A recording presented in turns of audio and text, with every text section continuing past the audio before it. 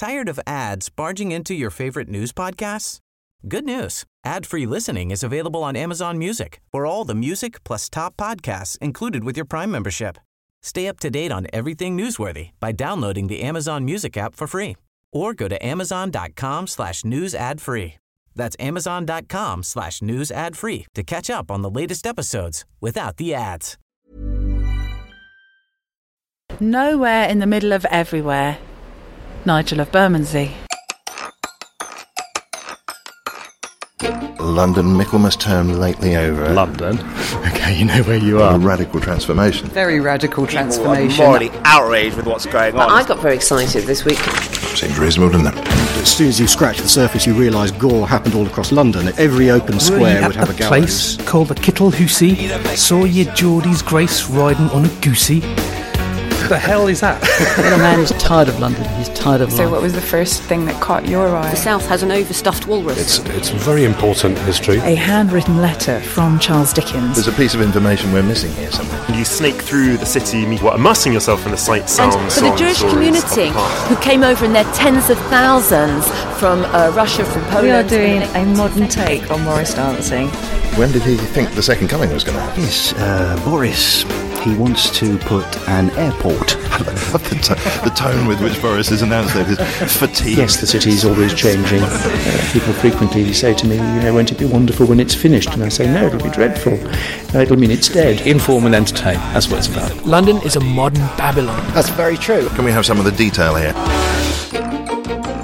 Hello, it's Friday, January the 25th, 2013. I'm N. Quentin Wolfe, and this is Londonist Out Loud, a podcast of news, views and curiosities from London, UK. As ever, you can download the show free on iTunes. You can hook up on Facebook at Londonist Out Loud or tweet me at Londonist Sound. By the way, you can find pictures, a lot of people don't know this, you can find pictures of all our guests if you have a look on the dreaded Instagram, who, as far as I know, have reversed their weird privacy policy, which is why we're still on there. But if you want to see what everybody looks like who's been on the show recently, that's the place to go. And the next picture going up there will be that of Vanessa Wolfe-Hoyle. I am with her at the moment, I would say in the shadows of the Haygate estate in South London, but it's a bit overcast, so there's no shadows, but there is a Vanessa. Hi. Hi. You can't help noticing that there is boarding all up around the Haygate estate. There's clearly some sort of work going on there, and that's really why we're here today. Yes, that's right. And where we're standing right now, we can look up and we can see the Haygate. It's a vast square, well, it's sort of oblong, isn't it? Monolithic housing blocks, just rows and rows and rows of straight balconies. It makes the Barbican Centre look very twisty-turny, doesn't it? It's just like huge, enormous shoeboxes all piled on top of each other, all grey and completely closed off. Every single window is boarded off with iron, and then there's loads of graffiti everywhere. And right where we're standing now, you can see two sections on the roof where someone's got up there and they've graffitied the words "now" in probably, what's that, 10-foot high lettering? Must be. And then, so "now" on one of the boxes, and then "here" on the other box. And when you put them together, they read "nowhere." So it's either "now here" or it's "nowhere." And there is some quite dramatic, I'm impressed with I can't actually read what it says, I think it says klepto or something like that off the side there, but somebody would have been looking down, goodness me, a 110-foot drop or something like that while they were doing that graffiti. Yeah. Very brave, very silly. We're not encouraging that sort of stuff. We are going to do something possibly as silly though, because I've been to the Haygate estate before, and I went in the dead of night as part of a homeless outreach team, and it was probably one of the scariest experiences that I can remember, just by dint of its isolation. For those who are not familiar with the idea of an estate, we are not here talking about rolling grassland and shooting of grouse and that sort of thing. This is a large footprint of South London set aside specifically for low-cost dwelling. And of course this went up in sort of 74, 76, didn't it? Around about that time. It's a little bit earlier than that, I think, but something around the early 70s anyway. And so it looks completely brutalist. Yes, this is neo-brutalism. There was a whole, what was it called, Le Corbusier, who was interested in these kind of high-rise things, and this is like the early part of the 20th century, and he set this idea of high-rise living. And at the time these went up, these were reasonably desirable properties, weren't they? Yeah, and they had this wonderful idea that everyone was going to live in the sky, so they were going to have, they've got walkways up above ground level. And at one point there was this idea that you would never need to put your foot on the ground, that you could just walk from block to block. You could do your shopping up in the air, you could go to the doctors up in the air. But the Haygate, from the outside, it looks like, pretty ugly, to be honest. But inside there is a wonderful surprise, because it is full of the most beautiful and interesting, massive, mature trees. Well, let's get trekking then. We're currently on the New Kent Road and heading down towards the entrance to the Haygate. That's right. And trying not to get run over. Really unattractive weather as well, just to add to the whole the grim effect.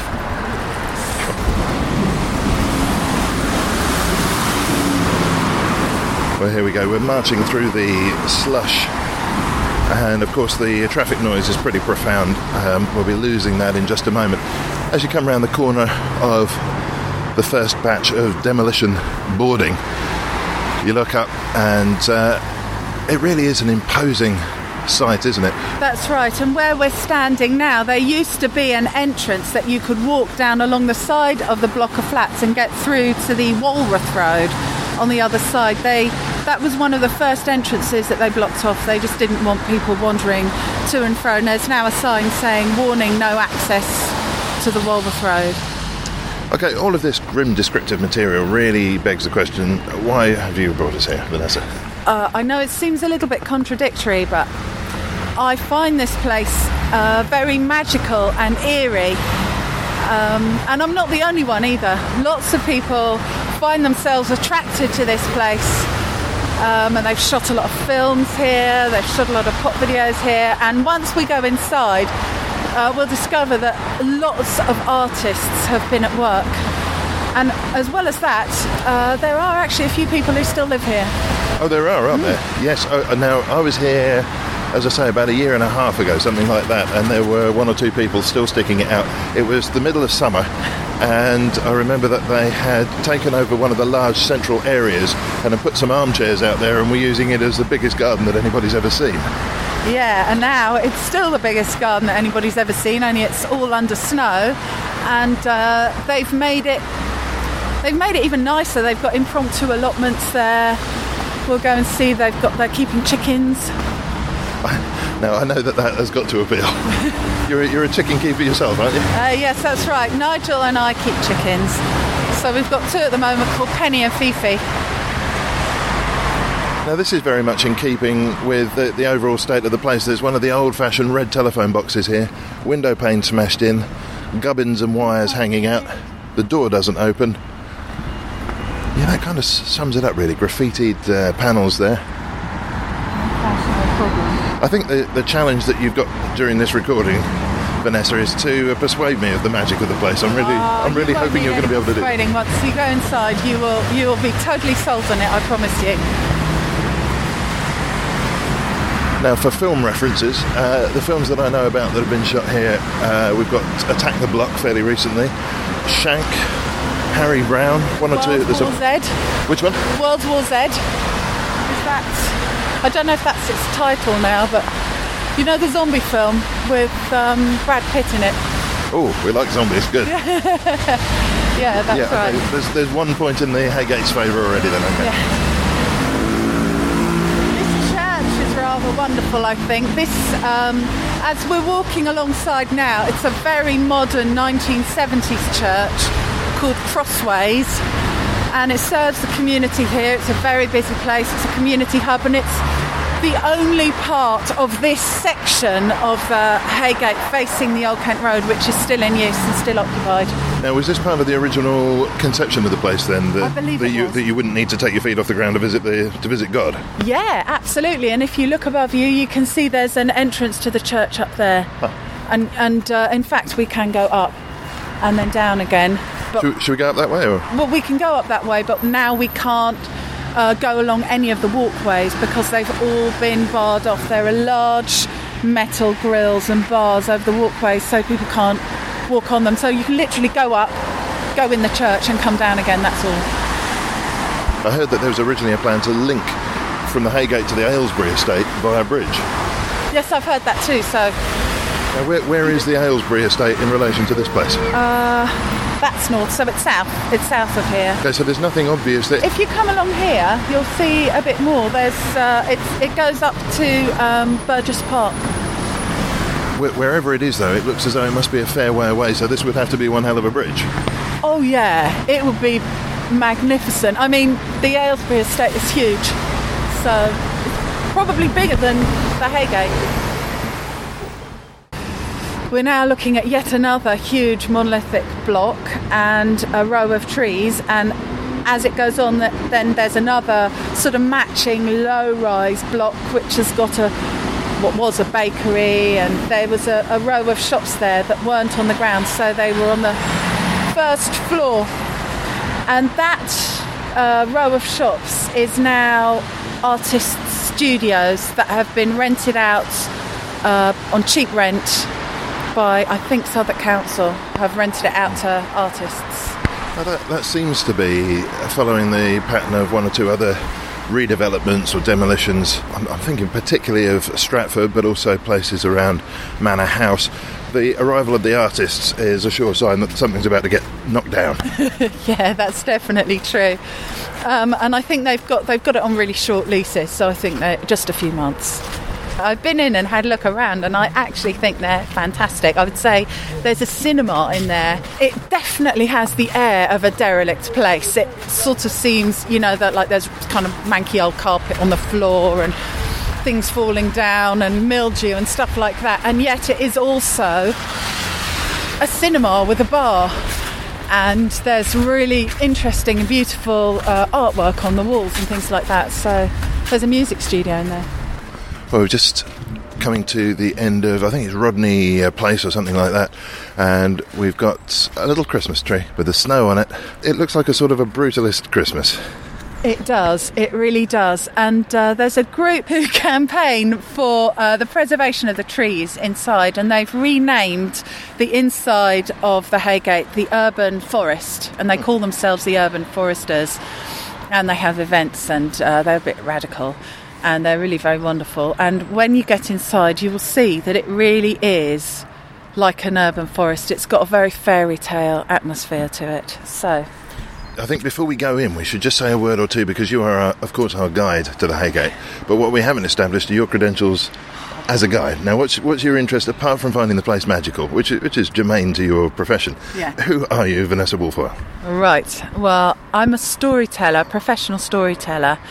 And I just live up the road from the Haygate, and I'm obsessed with derelict buildings, not in any illegal sense of wrongdoing, but I do like to go and explore them whenever the opportunity arises. And so a couple of years ago, when they first started closing the houses on the Haygate, me and my husband Nigel would go in and wander around inside and just be completely overawed by how beautiful it was. And then we thought that it would be a great place to do some storytelling and some music, and so we held our first storytelling there. I think it was in 2010, with the help of the Urban Foresters. They were really, really helpful. And on that particular day, it was very funny because we'd organised it for ages, and we had thousands of bookings, so many bookings that we had to put on an extra night to do it. But it turned out that on that day that we were going to go in and do our storytelling, the entire estate had been closed off by the Southwark Film Office for shooting Brad Pitt's zombie World War Z film. And this is a major American film, and they had closed off not only the whole of the Haygate but the Brandon estate as well, and there were pens for extras, and there were generators for lights all around, and we were not allowed in any single part. We've been building up to this event for ages, so we were really upset. And on the evening of the sort of when it was supposed to be there, and it was getting dark and everybody was there and big crowd of people, we managed to find ourselves a little corner that no one was guarding. I don't think you could do that now, because it's so many of the corners have been closed off with metal grills, but back then there were lots of little nooks and corners and quite a number of people still there. And so we found this corner, and it was completely pitch dark. You could not see a single thing apart from where we had torches. So we were kind of groping our way through. So that's the night before. We all sat down, lit these what are those garden candles? You know, those big garden candle things. We lit a couple of those, told the story. It was a ghost story set in the Haygate. And at the climax of the story, where the really spooky bit comes, there was an enormous explosion from the filming, and everybody jumped out of their skin, and it was really good fun. And anyway, ever since then, we kind of thought, we should go back and, we should do another one. And so we did another one, and then we did another one, and then we did another one. And we know one of the people who's got the studio up in the above the bakery. And so we've got to know it quite well over the years. Well, let's get introduced then. Now, if you're listening outside of town and perhaps even outside of the UK, you may not be aware, but the UK has survived, London has survived snow, which is quite remarkable. Normally, one snowflake falls somewhere in Regent's Park, and immediately every form of public transport puts the brakes on, and everybody stays at home with the flu. But we seem to have done quite well this time. We've got actually quite a decent amount of snow. 3 snowmen visible from my front door, and everything's working more or less fine. Yeah, that's right. And right now, the Haygate is covered with a thick level of snow. And when I went in this morning to have a wander around, I saw a very trendy-looking photographer coming to take photographs, because this place has become a sort of magnet for people artists, I guess, and photographers, and there's a lot of very interesting and beautiful graffiti as well, which is well worth a look. We were talking earlier, and you mentioned an idea which I'm very interested by, of artistic ownership. And I sort of got the impression, now you can correct me here, but I got the impression that you felt, as an artist, really you'd put your flag into this ground a little while before some of the others. Yes, and I know that this is a completely... Well, for a start, it's untrue, because there's definitely been artists here before I turned up, including the urban forest that had been here for ages before I turned up. And yet somehow I felt that I was one of the first people to come here, and over the years since I first started coming here and enjoying it, more and more and more people have come and just enjoyed it. And I mean, I think that's great, so I don't really have a problem with that. It's just that somehow there's a little bit of me that just feels that I was one of the early ones. I would like to say, though, one of the things that I really love about the Haygate is that it is still a public space, and anybody can come here and anybody can enjoy it. And actually, perversely, that's one of the things that I like probably most of all about it, is that it's just another part of London. I really love to come here and see the new graffiti that's gone up. There's a really great one of a stag, which is done by someone called the Lewisham Nature Man. And he goes around South London putting stags, white stags, and like there's some by the River Quaggy and things like that. And this particular stag has had a cock drawn on it and Millwall written on its chest. So we are passing now under one of the aerial walkways, and as you can imagine, for a complex of this size, there's at least 2 massive blocks. And actually, since it was based on it, the cover of that Attack the Block thing, the posters for that Attack the Block film with Nick Frost, I think it was, that's what you're looking at here. We can see 1, 2, 3, of these monoliths, as you call them? Are there more that we're not seeing from this point? Yeah, there's some over that side that we can't see. More over there as well. And originally this was, about 1,000, just over 1,000 homes for people, about 3,000 people living on this estate. Yeah, there was 1,107 homes or something like that. So that's an awful lot of people, and they're, a lot of them quite a good size as well. And we're processing down now. There's a roadway. On one side we've got the sort of 7-8 storey tall block. All of the windows on the first floor are boarded up. All the garages on the ground floor are boarded up. The roadway itself completely featureless, and there's a 10-foot wall on the other side. Yep. I'm still not quite convinced about this. We come around the corner. Now we're looking down. Well, what would we compare this to? It looks like the sort of places... I tell you what I recognise this from, the Deer Hunter. You know, those kind of industrial towns where there's either not enough jobs or, winter time has fallen, the snow has passed its best. Yeah. Must be 100 satellite dishes stuck to the edge of the building as well. This particular little alleyway is one of the locations that I use for the story that I'm going to be telling. So this particular little corner is, I believe, haunted by the ghost of a little girl. Well, it just gets better and better. That's right. Around the corner. So come round here. Yeah, now you can see there's broken glass on a lot of the windows. Up there, you can actually see inside what were people's homes. You can see the colour that they've had there, wallpaper. A lot of the windows have got little bars to stop children from falling out on this side. To stop zombies from getting in. To stop zombies. And we're going under a sort of spaghetti junction of walkways here, and into an area that's more of a kind of an allotments, pub, municipal gardens, that kind of thing. Yeah, that's right. And this is one of the places where there's a lot of mature trees. And one of the controversies around redeveloping the Haygate, which it is going to be redeveloped, and so it's all going to be knocked down and they're going to build new houses for people.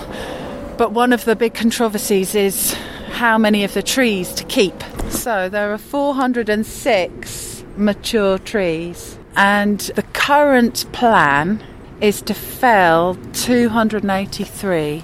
Really? Yeah, that's right. And so campaigners believe that we should be trying to keep more of them. You can see the challenge, of course, having to keep the layout of the trees whilst building up a new estate around it. Having said that, these really are mature trees. I'm no arboriculturalist. And these are not even the biggest ones. If we go around the corner, we'll find some that really are big and tall. And in the summer, this place is really lovely to cut. You've been here in the summer.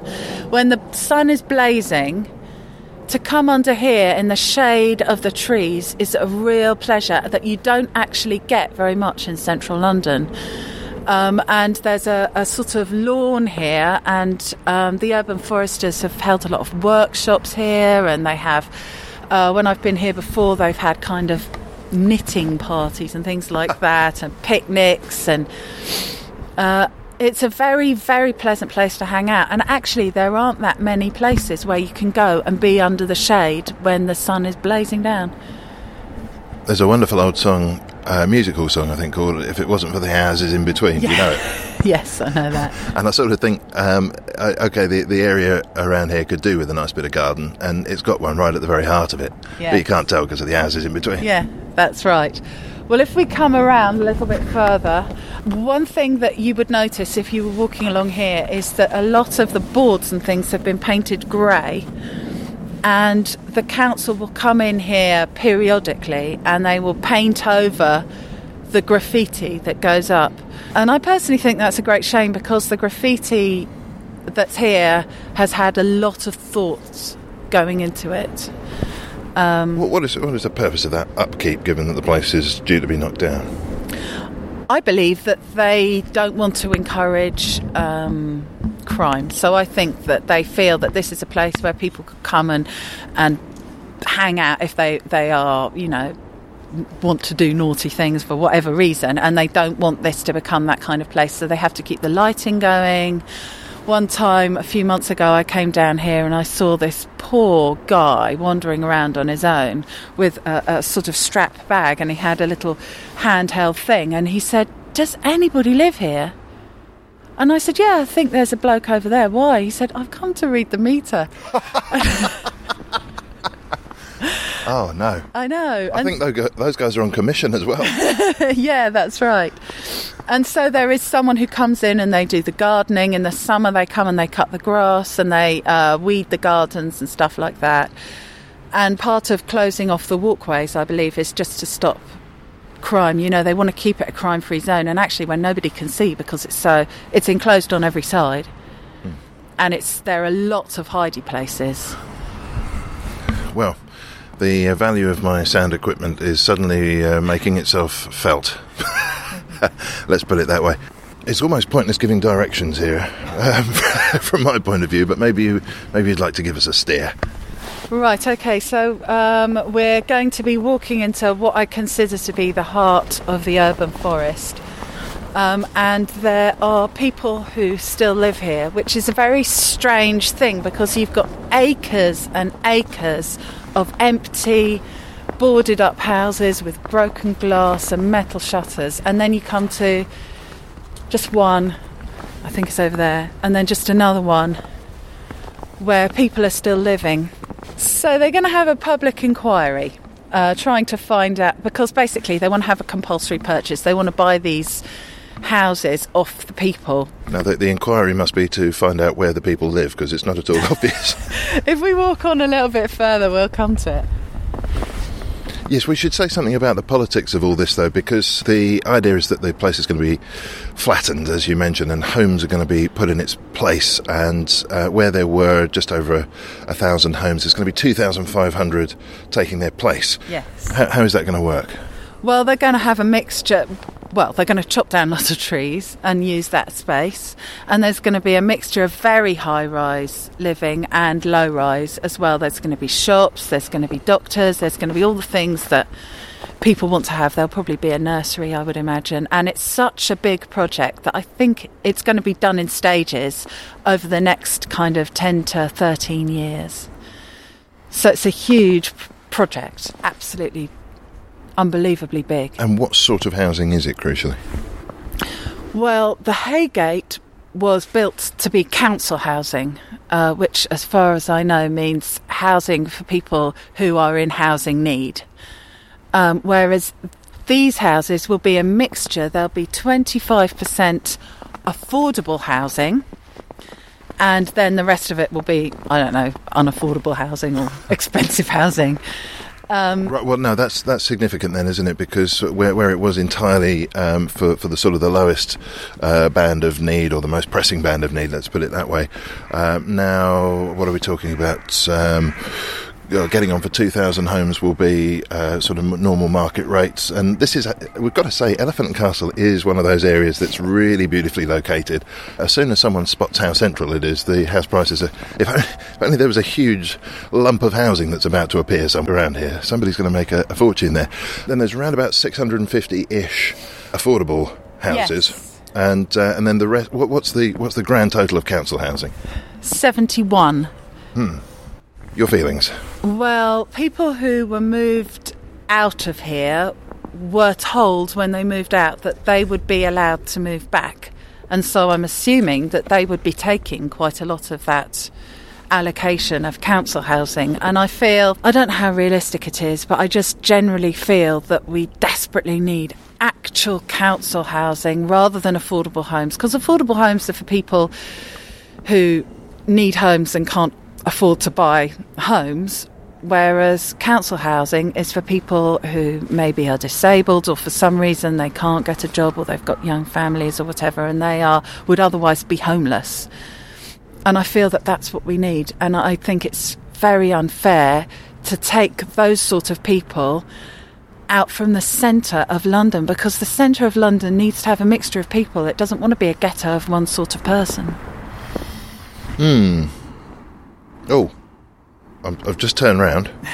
I was about to make a profound political point, but instead there's a lovely little sign hung up by string, and it looks like a child's painted it, and it says Haygate Regeneration Scheme. So it looks as though someone's taking care of all this. We don't need to worry. No demolition required. What we're actually looking at, but you can't see because it's covered with a thick level of snow, is impromptu allotments. And so we've got rows here of old recycling boxes which have themselves been recycled, and they're all planted with tomatoes and potatoes and things like that. Then underneath, well, it looks like a ski slope, but actually it's netting, and underneath that are plants like beans and things like that. So this is a very large, open to anyone allotment where you can just pitch up and take a bit of ground and grow things to eat. And, I sense from the way you're admiring it that kind of appeals to you as a sensibility. I love that idea. And that's one of the great things about this being a public space, is that it's a public space which anybody can turn up and they can use, and it's not being wasted. I hate the idea of waste.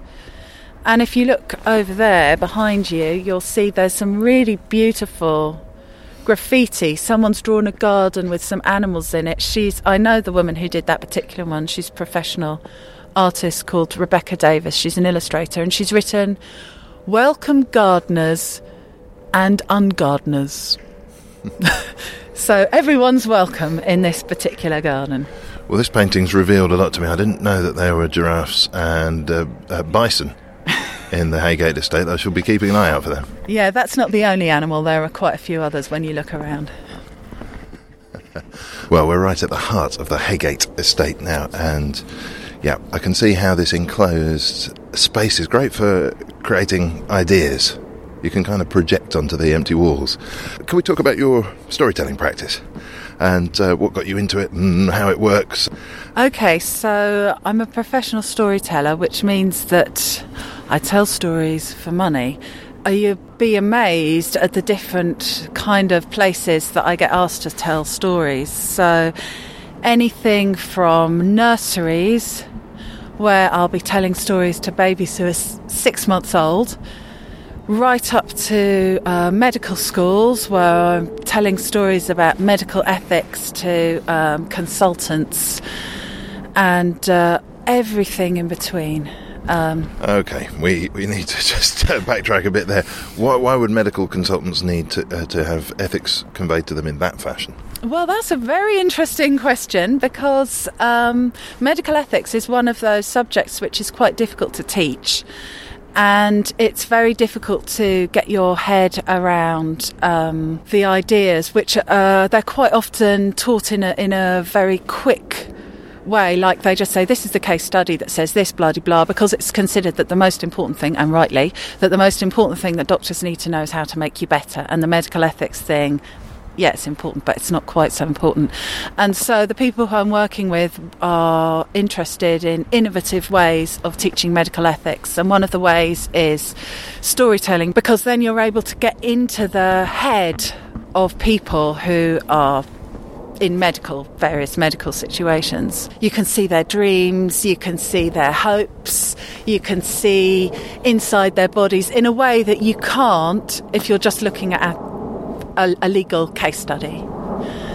And so there's been some research done about using stories, and what we're doing is also kind of a bit pioneering, I guess. Okay, so let's think about the relationship between the audience and the storyteller. I imagine that in some circumstances you're going to be very reactive. That's part of storytelling, right? In the oral sense. Yes. You're not just laying it down the same every time. There's also some interaction, and you've got to work with the audience. The same as like a stand-up comic word or something like that. You're riding the audience to some degree. Yes, absolutely, definitely. In fact, I would go as far as to say it's almost. In fact, it is. It definitely is. It's a collaborative process with the audience, whereby you're building the atmosphere, you're building the characters, you're bouncing off individuals, you're bouncing off the location. And I think the location is really, really important for storytelling. So whenever I go into a place, I always, before I roll up to do storytelling, I always find out what kind of space we're going to be in, and I look around, and sometimes I'll suggest a different space to tell storytelling in. Okay, so two things that fascinate me, perhaps because they're the bits of storytelling that scare me the most. First of all, I've got a shocking memory, and I'm intrigued to know how you go about committing a story to memory. But the other part is that I guess there must come points, particularly if you're improvising to some degree, or if you're constructing part of it on the hoof, reacting to the audience, where you must find yourself adrift. And what do you do at those points? What happens if you feel you're starting to lose the audience, or your mind goes blank or something? How do you deal with that? As far as remembering stories goes, it's definitely one of those things that gets easier with practice. So it used to take me like a week to learn a story, and now if it's a fairly short story, I can learn it in a couple of hours. But I think that memorising stories is a lot easier than kind of memorising prose, because you don't have to remember it word for word. What you have to remember is a lot of images, and if it's complex, you still can get tangled up, and at occasions where I get tangled up, I do that sort of mental trick that you do where you picture very bizarre images. So for example, there's a part in The Snow Queen where a witch pulls this girl's boat off the river into her house, and then takes her inside and offers her some biscuits. And so in my head, I picture her with a long hook pulling the girl literally into a plate of biscuits. And that image of her getting pulled into a plate of biscuits and landing in the biscuits helps me to remember that she's going to get offered a biscuit when she goes into the house. And so it's little things like that all the time. And you have a sort of string of pictures in your head that help you to remember. And also saying it out loud without referring to notes. So, like one time, saying it out loud all the way through from beginning to end without looking at the notes is worth 100 readings through of what you're trying to remember. I have had it that my mind has gone blank. I was telling a story about the Holocaust in a multi-faith education group, and I suddenly thought to myself, I saw that the guy sitting opposite me was a rabbi, and I suddenly thought, I bet he knows facts about this that I don't know. And as soon as I thought that, my mind went completely blank, and I just stood there for like a minute and a half in complete silence, and everyone was just looking at me. And I asked him, I said, what was the country next to... I can't remember. What country got invaded first by the Nazis or something like that? And he knew the answer. And then I was able to pick the story up again. And while it was happening, it felt absolutely dreadful. It felt like I'd just fallen into a huge pit of fire. But actually afterwards, I realised that it wasn't a bad thing at all, because it brought me alive as a storyteller. I became a person. I wasn't just a sort of story machine, blah, blah, blah. It gave everybody time to think. And because it's a story, one thing that I've really learnt about stories is that people will hang on to the story. They will wait for you. I don't have to be there with a spoon, feed. People will hang on halfway through a story for a really long time. They'll do it for half an hour or an hour. So, for example, I was here at the Haygate in the summer, and I was telling a story, and I felt the first drops of rain, and I knew really heavy rain was forecast. And I stopped the story in the middle, and I moved us all and settled us all down in a completely different part where we were undercover.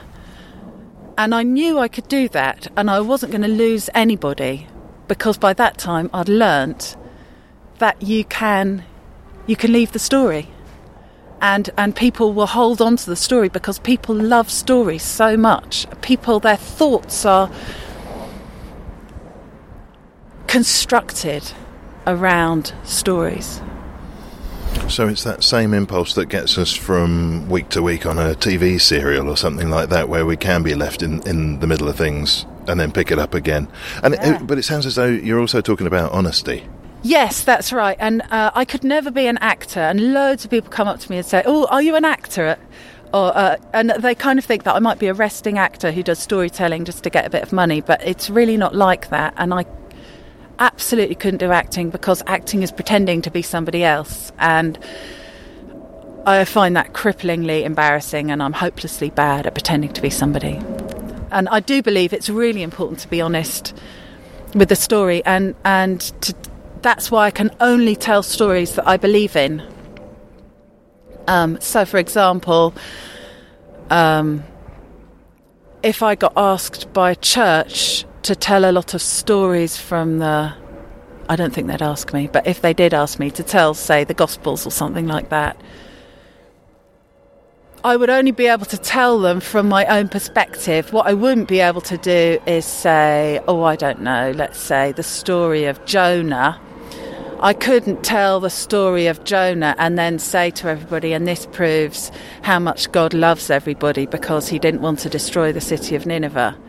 I couldn't do that because that would not be my honest thoughts.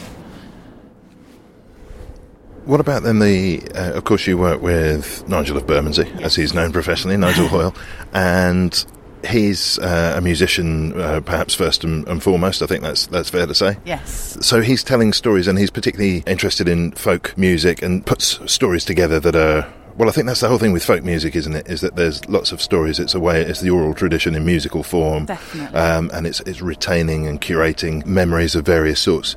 Folk memories, cultural memories, figures of importance. That's definitely Nigel's approach, and I think that probably more than anybody else I can think of, he's a real modern folk... I don't know if troubadour is the right word, but, he really is very interested in the history and the sociology. He writes songs about things that are happening now that he thinks are important, things that have happened, places that are important. He's written a lovely song about this place. So then what's the difference between the sorts of stories he can tell and the sorts of stories that you can tell? There is a certain overlap, but I'm not so interested in telling straight historical stories, whereas Nigel, for instance, tell the story of the Marchioness disaster in the Thames, and he'll just tell it straight. He'll explain what happened. And for me, although I do tell occasionally historical stories, I prefer stuff that is... I'm drawn towards kind of magical stories and stories that have more structure to them, rather than just saying, well, this is what happened. Yeah, no, that makes a lot of sense. So there's an element of record going on in, for example, Nigel's that's art, right. Whereas, well, your company is called Dreamtime, London Dreamtime. Dreamtime, yeah, that's right, London Dreamtime. So I trade under London Dreamtime. And for me, what I find very inspiring is to find a place, find out about its history, find out about the people who used to live there, and then I take a story that is relevant to that. So, for example, I went and I did some storytelling in Wapping, and I told an old Jewish story called The Golem. Yeah, I'm going to be going up to Wapping Old Stairs, actually, and doing it with a school as part of a writing project. But basically the idea is that this Jewish rabbi, who I've made into a Jewish tailor, who is very Kabbalistic and has all this kind of secret knowledge, is able to create a golem from clay and put life into it. And I have it that he's able to create a golem from the mud of the Thames, which is, of course, clay, and put life into it. And I'll explain what happens in the story. And so I've taken elements of the cultural... the people who are in that part of London, historically, it's a Jewish area, plus a lot of elements of the geography and the history of that area, but I've put it into, as it were, a sort of, proper story is the right word, but, sort of real beginning, middle, end, lots of twisty-turny bits, exciting bits, sad bits, whatever. Fictional. We should probably keep trekking, shouldn't we? Yes, let's go down here and look at the chickens. A man lives here whose name I believe is Andrew, but there's his home anyway. And then what I like about his home is that as you step outside, then there's loads of old chairs, old sofas, old tables, tyres that you can sit on, benches, to make this into an outdoor garden. and it's all covered in snow. For somebody with no neighbours, Andrew seems to have quite a sort of a sociable sensibility in the way that he's arranged his garden. I don't know if his name is Andrew. I think it's Andrew. But anyway, yeah, he certainly does. And in fact, he's a very sociable person by the looks of things. There's always people coming and going. Right, so here we are at the chicken coop, which the netting over the top to keep the foxes out has been so heavily covered with snow that it's almost come down. Let's just have a look and see if they're in here. I'm not hearing any chicken noise. Look, oh, they haven't got out yet. Look, they're still in their coop, and you can see there's a special arrangement of string. The coop is made from old paving stones, piled up like a beehive, except for quite a lot higher.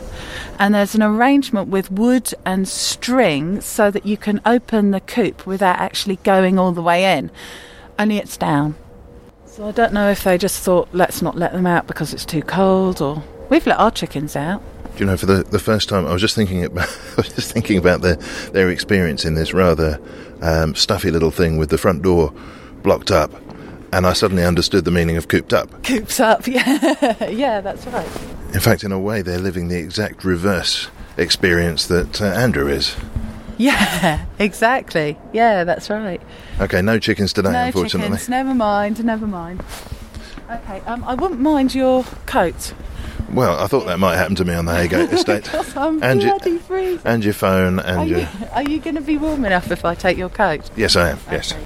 All right, so we're moving away now from the armchair zone, and this feels a bit Crystal Mazy, actually. The armchair zone and the regeneration zone. Somebody's had a go at a snowman here. Yes, that's right. Well, it's part of a snowman, isn't it? A disembodied. Yeah, but you can see how many people have been here since it's been snowing. It's hardly pristine, is it? Look at all the footprints. There's people have come and walked their dogs here. This area where we are now, there's a lot more trees. As you can see, there's a lot of open space. In the summer, this again is a lovely, shady area. There's a children's playground, what was a children's playground.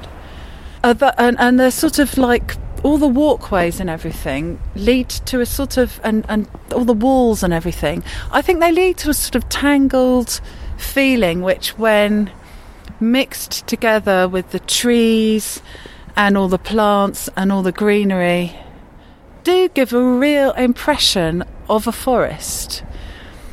And I think that as storytellers are obsessed with forests, and there's a reason for that, because the forest is where you go when you're not safe, and the forest is where the magic happens, and the forest is where strange things go on. And if there was ever a space in London that is that equivalent, surely it's here.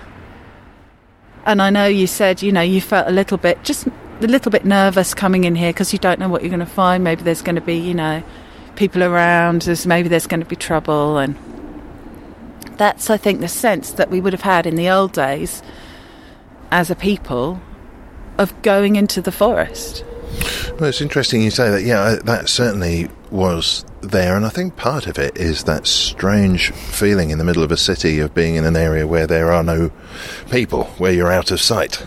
Yeah, that's right, and that's one of the things that I think has brought so many people to this place, that it's nowhere in the middle of everywhere, as Nigel's song says. There's nothing here, but you can't be seen. And so this is your place for doing things that are somehow maybe slightly on the outside. Yeah, there's definitely a sense of calm going on here.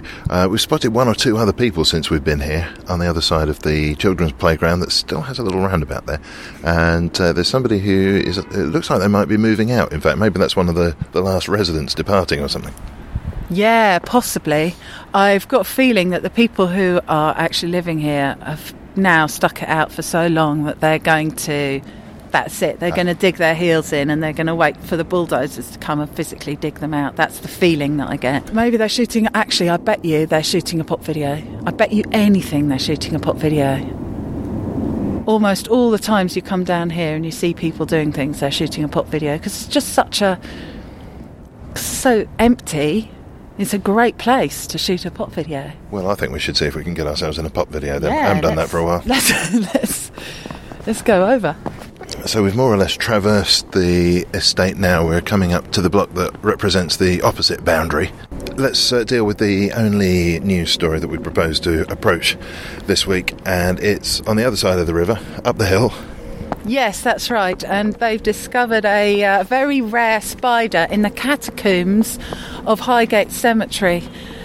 And I think this is great because it's so fabulously gothic, and they're all really excited about it. The fact that it's a very spooky spider. It's really quite big, or at least it looked quite big in the photo. A really kind of quite a disgusting looking spider. I don't know if you like spiders. I've just learnt that about myself in the last 2 seconds. I have no feelings about spiders. Oh, right. Well, anyway, this is like a sort of big, shiny, round, brown bottom spider, and the reason that I like it is because I like the idea of things living in the catacombs, because the catacombs are a place where dead people are supposed to be. And so the idea that not only would things be living there, but actually, you know, a very rare and unusual species of spider would be living there. The symbolic links to our location this week are all too obvious. A place that is still managing to generate new ideas and new life, even as it's on its last legs. Oh, yeah, I hadn't thought of that. Yeah, that's absolutely right. Well, it also reminds me, Nigel and I did something in West Norwood Cemetery last year, a sort of evening event in the cemetery after dark, which we were very privileged to be allowed to do.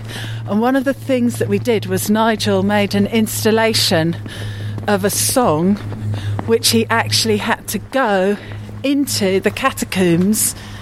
So the song was supposed to be coming out of the catacombs, so he had to go in on his own to the Victorian catacombs and rig up all the sound system and stuff with batteries and like amplifiers and things like that. And he said it wouldn't work, and so he went down on his own to try and sort it out, and every time he would bring the music out, it would work absolutely fine, and every time he'd go in, it wouldn't work.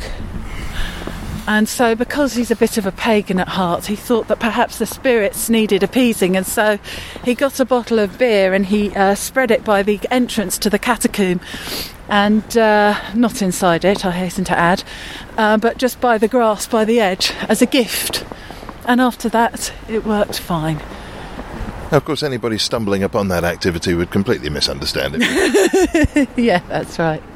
Well, if you're a fan of stories, yes, you know what I'm going to say, audible.co.uk has a free story for you, and it will be delivered not quite in the same style as Vanessa Wolfe-Hoyle. It's not going to be an interactive one-on-one. They don't send someone round, but it is a story that's read to you. It's an audio book, and there's a free one waiting for you if you try a 30-day free trial of the Audible service. I'm going to get onto Audible when I get back to see what my token for this month is going to get me. I have a few ideas in my mind. I want to have a look through their catalogue. They've got 60,000 books there, and you can get a free one, and it's yours to keep whatever happens. Not whatever happens. Not whatever happens. Nuclear war, I can't say that they guarantee that, but... Do you know what? I'm sure if a nuclear war came round, Audible wouldn't come round and go, it's nuclear war, we're going to have to get the book back.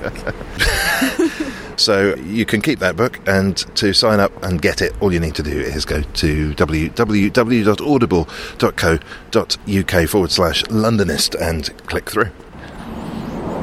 We should just quickly mention the show. So it's a few months away, but what's the next event, and how can people find out more? Nigel and I are both going to be here, and we're going to do some stories, and I'm going to tell the story that I originally conceived for the Haygate back in whenever it was, a couple of years ago. So it is site-specific ghost story, inspired by walking around and kind of soaking up the atmosphere, how this place was a couple of years ago. Nigel's going to do some songs. We're going to, and what I'm really, really hoping, but we haven't quite managed to organise it yet, but I think we will, is I've got a Victorian magic lantern, and we're hoping to project some slides from the Victorian magic lantern on the walls as well. Well, that will look absolutely amazing. For people to find out more, where should they go? So there's a Facebook page for it, and it's called Supernatural Urban Forest. But if you want to book your place, you email neckandjanelle@yahoo.com. londonist.com. And of course there'll be links on the show page in the usual fashion. Well, thank you very much for bringing us here to a snowy Haygate estate. This could be one of the last recorded visits to it before, maybe it gets boarded up completely after your storytelling. Who knows how long it's going to be here, but it's a very interesting place. Okay, I think I'm sold. I think you did the job. I'm so glad. I was just about to ask you that, so... Well, from the Haygate estate here at Elephant and Castle, Vanessa Wolford, thank you very much. Thank you.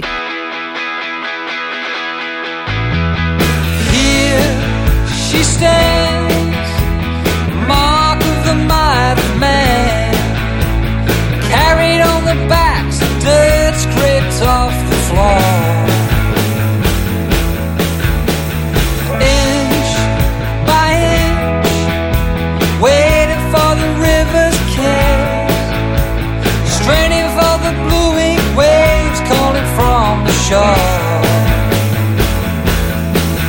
You can smother my shouts and stifle the cries, but these bones will like us till singing in the sunlight. Break the heart of anyone. Pray and please for this palace of the open sea. Faith turned sour, bitter with the rolling years. Smother my shouts, stifle the cries, but these bones will like us till singing in the sunlight. Break the heart of anyone.